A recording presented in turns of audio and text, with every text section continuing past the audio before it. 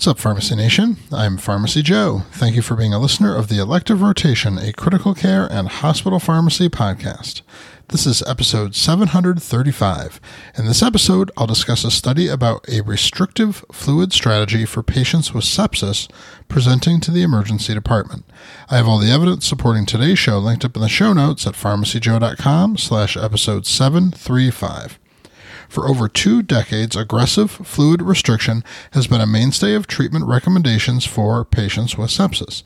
And while there is little debate that strict fluid restriction in a septic patient can lead to hypoperfusion and impaired circulation, some experts feel the pendulum has swung too far in the direction of liberal fluid administration, and that this causes its own set of problems, namely fluid overload, edema, and kidney damage. Specifically, it's felt that the recommendation to give 30 ml per kilo of crystalloid IV fluid to all septic patients is based on low-quality evidence. Furthermore, some recent studies looking at fluid volumes in adult patients with primarily septic shock in the ICU have shown either no difference or indicated a benefit with fluid restriction.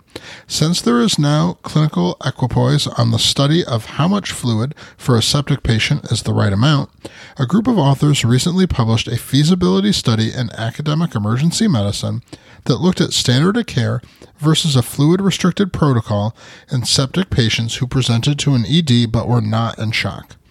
In the restrictive group, IV crystalloids were not given unless one of the following 4 criteria were met: a lactate concentration above 4 millimoles per liter, hypotension defined as systolic blood pressure less than 90 millimeters of mercury, modeling beyond the edge of kneecap, severe oliguria, which was defined as diuresis of less than 0.1 ml per kilo per hour during the first 4 hours of admission to the ED. If one or more of these criteria were met, a fluid bolus of 250 ml isotonic crystalloid IV fluid could be administered per protocol. 123 patients were split between the 2 groups in this study. At 24 hours, the mean IV crystalloid fluid volumes were just under 600 ml in the restrictive group and just under 1,400 ml in the standard of care group. 1/3 of the patients in the restricted group did have a protocol violation where they received an IV bolus despite not meeting criteria. Almost 2/3 of the patients in the restrictive group did not receive crystalloid fluids unless as a carrier for medication to correct electrolytes or to replace fluid loss.